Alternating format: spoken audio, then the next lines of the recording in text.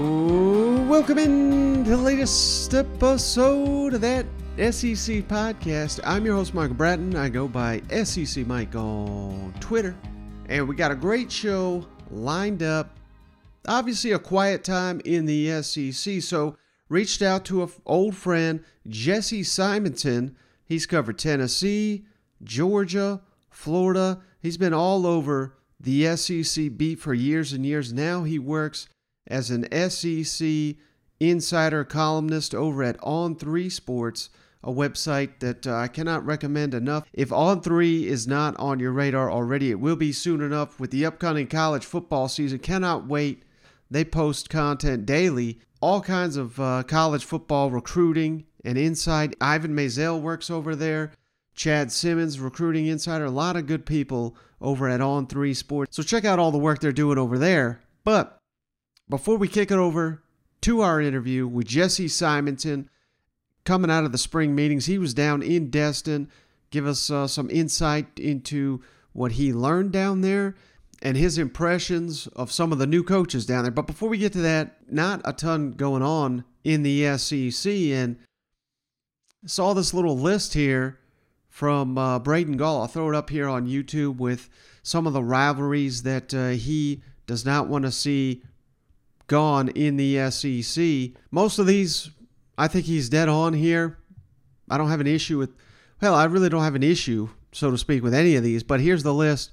The Iron Bowl, of course, Texas, Oklahoma, Texas, Texas A&M, Florida, Georgia, the Egg Bowl, Texas A&M, LSU. Found out quickly how damn important that is to Aggie fans this offseason. Georgia, Auburn. And then here's the one that I'm not 100% on the same page with Braden. Tennessee, Florida. I know a lot of Tennessee fans love that game. It's usually your first conference loss of the season, but I don't even know if that ranks in the top 3 or 4 of Florida rivalries right now. With, of course, Georgia's got to be at the top of that list. Florida State, LSU, Miami. Hell, I would even argue Kentucky is a bigger rival to the Florida Gators than Tennessee Vols at this point in time. So, I kind of made some statements. I think Alabama, Tennessee, you got to do what you can to keep that game. And a lot of Tennessee fans don't think that Alabama even considers that a rivalry. Hell, every third Saturday in October, I see that entire stadium lighting up those cigars. You're seeing coaches, you're seeing players, you're seeing alumni, all lighting up those cigars. I know East Tennessee, they got them lined up for the day they end that 14-year streak, which may be coming sooner rather than later. But a lot of Alabama people tuned in here. They really do think that Tennessee still, even though the game's not always that competitive, and far more often than not, it's not been competitive since Nick Saban's been there, but still a rivalry, in my opinion. Kind of curious to hear everyone's thoughts on that. And I say all that, and then we had the Paul Feinbaum show. I'll throw this up here. Another friend of the show, Matt Hayes, Saturday Down South, and 10XLXL there out of Jacksonville. He predicted Tennessee will upset either Alabama, October 15th in Neyland Stadium, or Georgia, November 9th on the road. Ooh, boy, that's how you make it a rivalry. You got to win these football games. So pretty interesting. Hopefully, we're going to have the Tennessee Homer back on the show real quick to get his thoughts on that. I don't really want to go on a deep dive without Cousin Shane. So we'll tackle that hopefully on the next episode of the show. I've actually got a number of other great guests lined up throughout the week, so be on the lookout for those. But now, let's kick it over to our interview. Really outstanding stuff here with Jesse Simonton of On3 Sports. All right, we're pleased to be joined once again by Jesse Simonton. Fans all across the SEC know Jesse. Give him a follow at Jesse R.E. Simonton. He's covered a number of teams across the SEC, and now he covers the entire conference for On3.com. Jesse, thank you so much for joining me once again. Absolutely. Thanks for having me back, Michael. Good to be back with Mr. SEC Mike. Hey, I appreciate that, Jesse. And I know you were down on location in Destin for the spring meetings. That's why I wanted to have you on. But before we get to that, can you tell us a little bit about what is your role going to be at On3 and, what you'll be tackling this fall covering the nation's best college football conference? Yeah, I'm just kind of, thankful for the opportunity. Shannon Terry and Jamie Oakes and Luke and a bunch of those guys behind the scenes at On3. We're kind of looking for someone to kind of, have some opinions and some analysis and cover the SEC writ large. And so that's what I've been tabbed to do. And so I'm going to write columns and, offer commentary. And ultimately we're going to do some video and podcast stuff here down the line as well. So obviously it's the most exciting sport to me in college. That is college football and covering, the best conference. Couldn't ask for anything more. So it should be a hell of a 2022 season. There's just storylines galore. I've jumped into a bunch of stuff, written a bunch of different pieces, columns, and what have you already the first kind of 2 months on the gig. And obviously this past week at the spring meetings were busy, to say the least. Mm-hmm. Now, speaking of the spring meetings, of course, the 8 or the 9 game SEC schedule, that was a hot topic. Intra-conference transfers, I know that is something that you tackled. But aside from those two key issues, anything else that you kind of learned or took away from, just from all the interactions you had down there at the spring meetings? Yeah, I mean, those in terms of like the actual storylines, I guess, were probably the most interesting. Obviously, also the NIL, can't overlook that just because of, the different branches that it had with the Jimbo Nick feud, but also just kind of, where this whole thing is going. But I think just being on the ground back in Destin for the first time in several years, obviously they hadn't held in-person spring meetings since COVID. It was just good to kind of, frankly, be and get some FaceTime with so many coaches, both, kind of on and off the record and, over to the side and even just kind of mingling. And I think those connections and that kind of interaction is extremely valuable. And so, there was lots of guys there who, they'd been in the league for a year, the Shane Beamers, and the Clark Lees of the world, Ryan Harsin, but this was their kind of first time in that environment. And then seeing the new guys and kind of, getting to meet Billy Napier and kind of size him up and getting to meet some unique personalities that are obviously going to be big names, big faces in this league for years to come. Now, I already know the answer to this question because I follow you at Jesse R.E. Simonton, but the great SEC schedule debate, 8 or 9 games. Tell the audience why you're a big proponent of the 9-game schedule, as you should rightfully be, Jesse. Yeah, absolutely. I mean, you and I land on the same side of the coin on this one. I've been using the word poison pill. I think the fact that Greg Sankey has basically come down to the fact that it's a 1-7 or the 8-game model versus the 3-6 and 9-game model. To me, that just means there's really only one model. Again, being on the ground there in Destin, there was a lot of momentum, I think, by that Tuesday evening that 3-6, that three permanent rivals, 6 rotating games, that was generating a lot of momentum. And then you had the Kentuckys and the Arkansas kind of lock arms and some other schools, whether it's Ole Miss, South Carolina, so on, kind of have some trepidation about maybe diving into a 9-game conference slate. When you break it down, again, we both agree, the 1-7 model makes no sense. You don't invite Texas into the league and not have them play Texas A&M every year. I know they haven't played for a decade, but there's a reason why they want to reignite that rivalry. You don't eliminate the South's oldest rivalry in Georgia-Auburn. You don't get rid of Tennessee-Alabama. It doesn't really matter to me how many times the Tide have beaten the Vols in the last 15 years. That's still a game that both fan bases really enjoy. And, there's a reason why Alabama keeps lighting up these cigars after they beat Tennessee, because that game does mean something to the Crimson Tide. And so preserving as many of those great games as possible and then giving yourself more good games on the schedule where, okay, Oklahoma's now in the conference. You can allow them to continue their rivalry with Texas. You can reignite the rivalries with either Missouri, or Arkansas, and then give them a team X, whether it's Florida or somebody else, and then you have Oklahoma playing Georgia every couple of years. I just think the 9-game schedule makes too much sense. The 1-7-1, honestly, I called it a poison pill because I think ultimately they don't want to go down that road. I get why the Kentuckys and the Mississippi States have concerns about playing that many conference games, plus being forced to play a Power 5 game.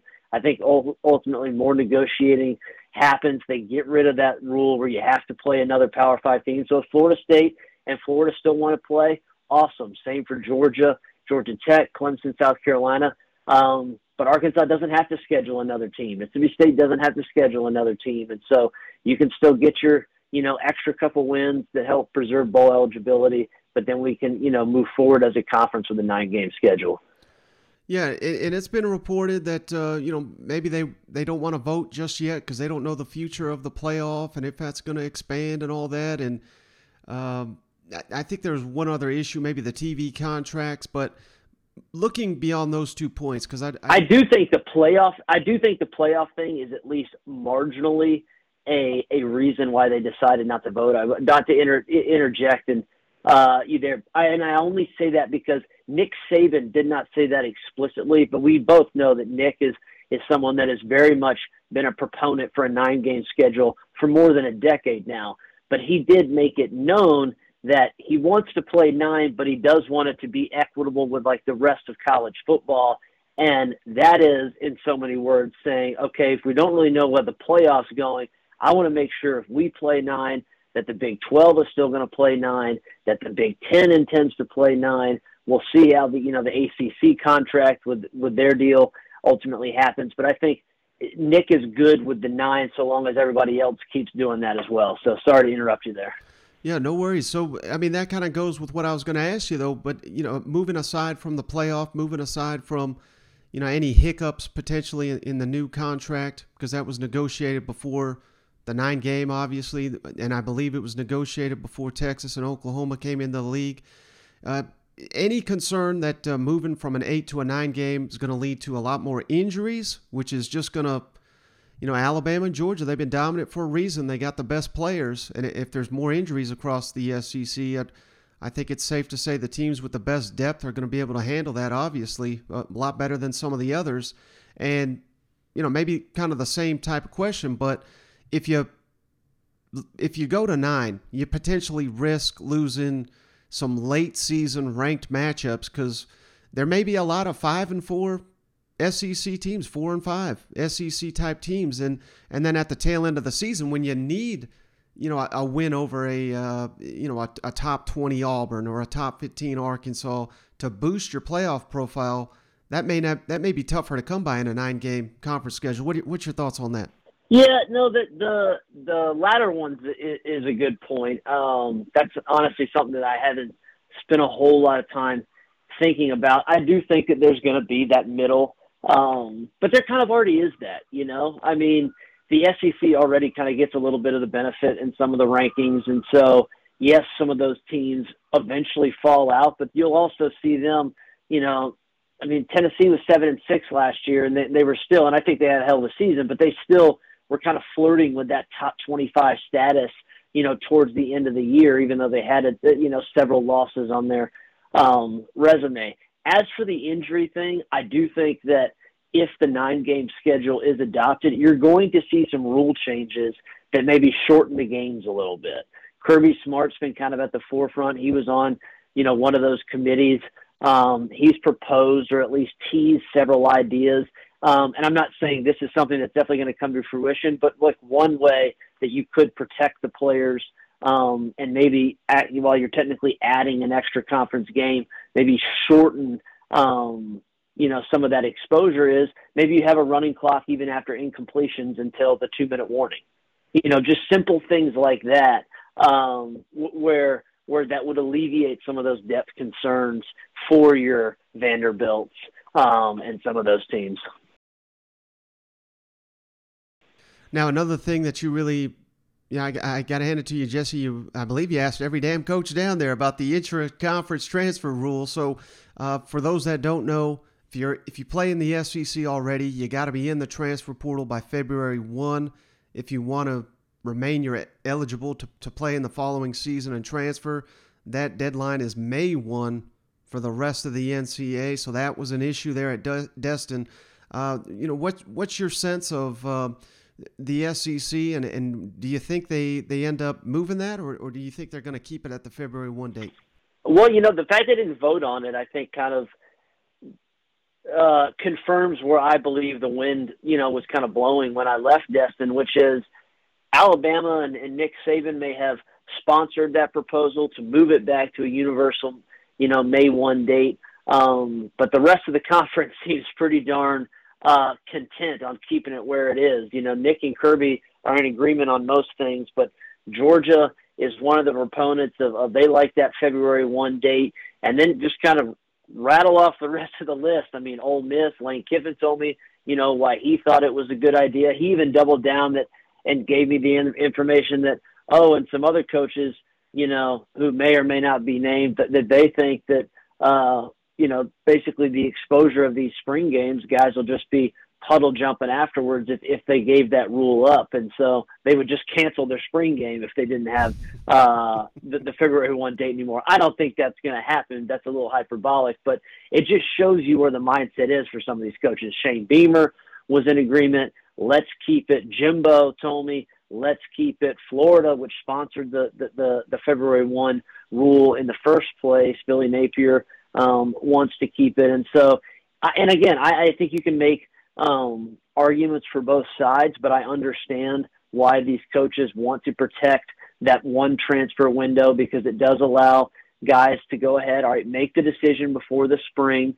And then, so if you want to leave Georgia and go to South Carolina like Lavasa Carriel did, or all these guys that left Arkansas and went to LSU and vice versa, or Jermaine Burton to Alabama, do that before the February 1 deadline. If you want to participate with us in spring practice, go through it just fine. But then if you want to transfer, you're welcome to leave, but you just can't leave within the conference, after that May 1 date. And the irony is that while the SEC had this proposal on the books to move the deadline forward to the rest of the NCAA, you have all these other conferences the previous weeks, the ACC, the Big 12, Pac-12 leaders, they're all flirting with the idea of adopting the SEC policy, whereas they don't want their guys transferring from Oklahoma State to Baylor, or California to USC, so on and so forth.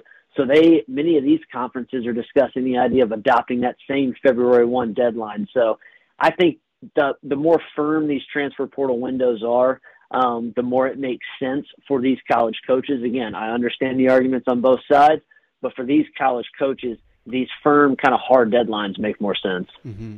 Now, the only other thing there in Destin was a huge talking point going into it. Nick Saban, Jimbo Fisher.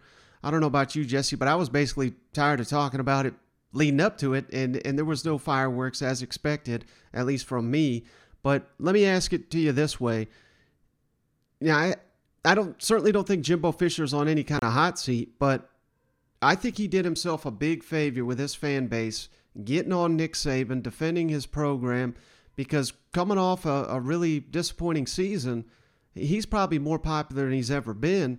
Do you agree with that, yes or no? And what do you make of the Aggies heading into this season? I wholeheartedly agree with you that he has engendered lots of goodwill with the way he's kind of been the coach that's been willing to kind of swing back at Nick. Now, we can laugh at the fact that, he called Saban a narcissist, and then he said that in the very press conference that he held when he could have just released a statement or, basically denied said accusations from Nick. So the fact that he held his own grandstanding performance and called another man a narcissist is hilarious. And there's been plenty of laughs and good jokes to take out of this entire couple weeks of back and forth. But I think you're right. He has probably, escaped, maybe not criticism, but escaped a little bit of Well, I mean, Jimbo, you haven't won the 10 games yet because he did beat Alabama last year, and then he, followed that up with this historic recruiting class, which he has so vehemently defended from the NIL accusations. I think that A&M set up for a fascinating season because these five-star recruits, the majority of them are not going to be ready to compete, to help on day one. Some will, but I think really it's going to be some guys they signed a year ago, Stewart, some of these other defensive linemen that I think are going to be in position to kind of take a leap forward. They're sophomore surges. So it's going to be about the quarterback. Who do they choose there? Do they go with Max Johnson? Do they go back? Jimbo's been a guy who's really seen something in Haynes King. So do they lean that way? What about the freshman in Wegman? So I still think they're a year away, which makes it even more interesting that, Jimbo has been so ardent about, pushing A&M forward because they're probably going to be a tad overranked as maybe the fifth or sixth team in the country because I'm not sure they're quite that good because I think they do have some youth on both sides of the ball. So could be a year away. And if they do stumble a couple more times, if they lose to a Mississippi State again, or they, they don't beat Bama, which few expect on October 8th, and then have another, maybe Auburn catches them or something like that, suddenly Jimbo's definitely not going to be on the hot seat, not with that contract. But I think that he may feel the heat because of what the expectations will be coming off, an offseason where he's puffed his chest so loudly, and the expectation that, the Aggies, Georgia just got it. That means Texas A&M and their 70-some-odd-year national championship drought, they're the next team up. Mm-hmm. All right, Jesse, I really appreciate all your time. One last question for you. Everybody and their mother is going to be picking Alabama to win the West. They're going to be picking Georgia to win the East, and I understand those predictions. But if you had to pick one dark horse from each division, to put together a miracle-type season, maybe a player or two emerges, and, it could be the schedule, could be the talent on the roster, whatever, but one team from each division that poses the biggest threat to Alabama and Georgia this fall. Well, I'm on record as saying I think Tennessee's going to finish second, but I don't think – I think their floor and ceiling are fairly defined.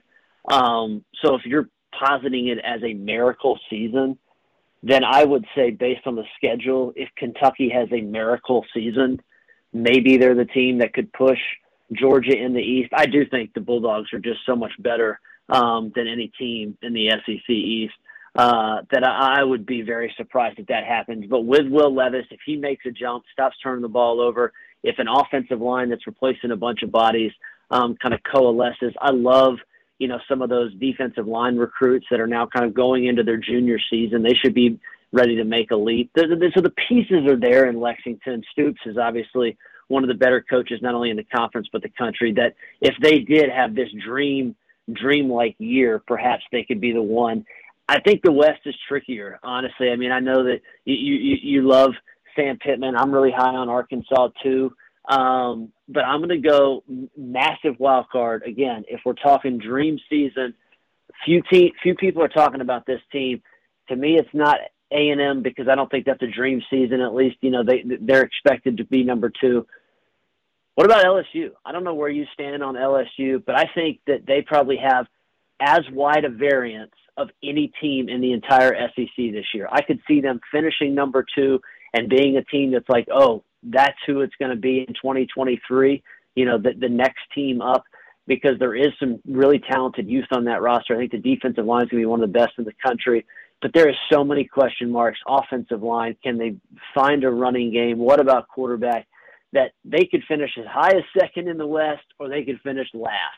So if I'm talking dream season, highest ceiling versus lowest floor, let me see what Brian Kelly's Tigers do. He's won everywhere he's been. I don't expect this to happen. This is obviously a wild scenario, but if you're taking any team in terms of highest ceiling, give me LSU. Yeah, I'm right there with you. No idea what to expect from them, Florida, or Ole Miss, but that's why this fall is going to be so much fun.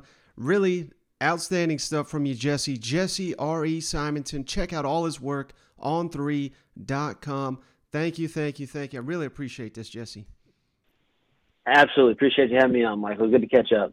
All right, so just want to say thanks to Jesse once again for joining the show. Give him a follow at Jesse R.E. Simonton. You can find that in the show notes of this podcast. Really appreciate the insight from Jesse down there in Destin, and hopefully we'll get some more insight from insiders that were on location for the SEC spring meetings. But hey, we're trying to keep pushing out the content.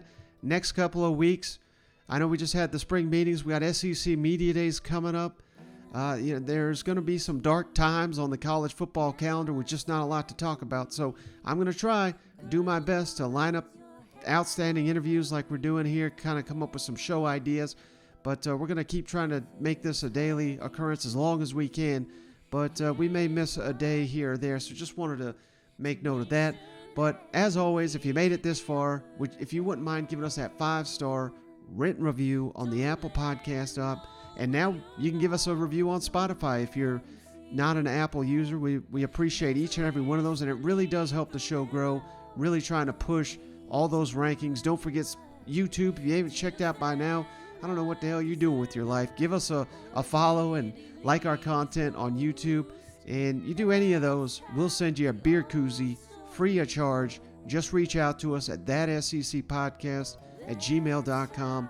And we're happy to send you a beer koozie representing your SEC team. We got all 14 koozies ready to go to be mailed out to you. But that's going to do it for this episode of the show. We'll catch you on the next one.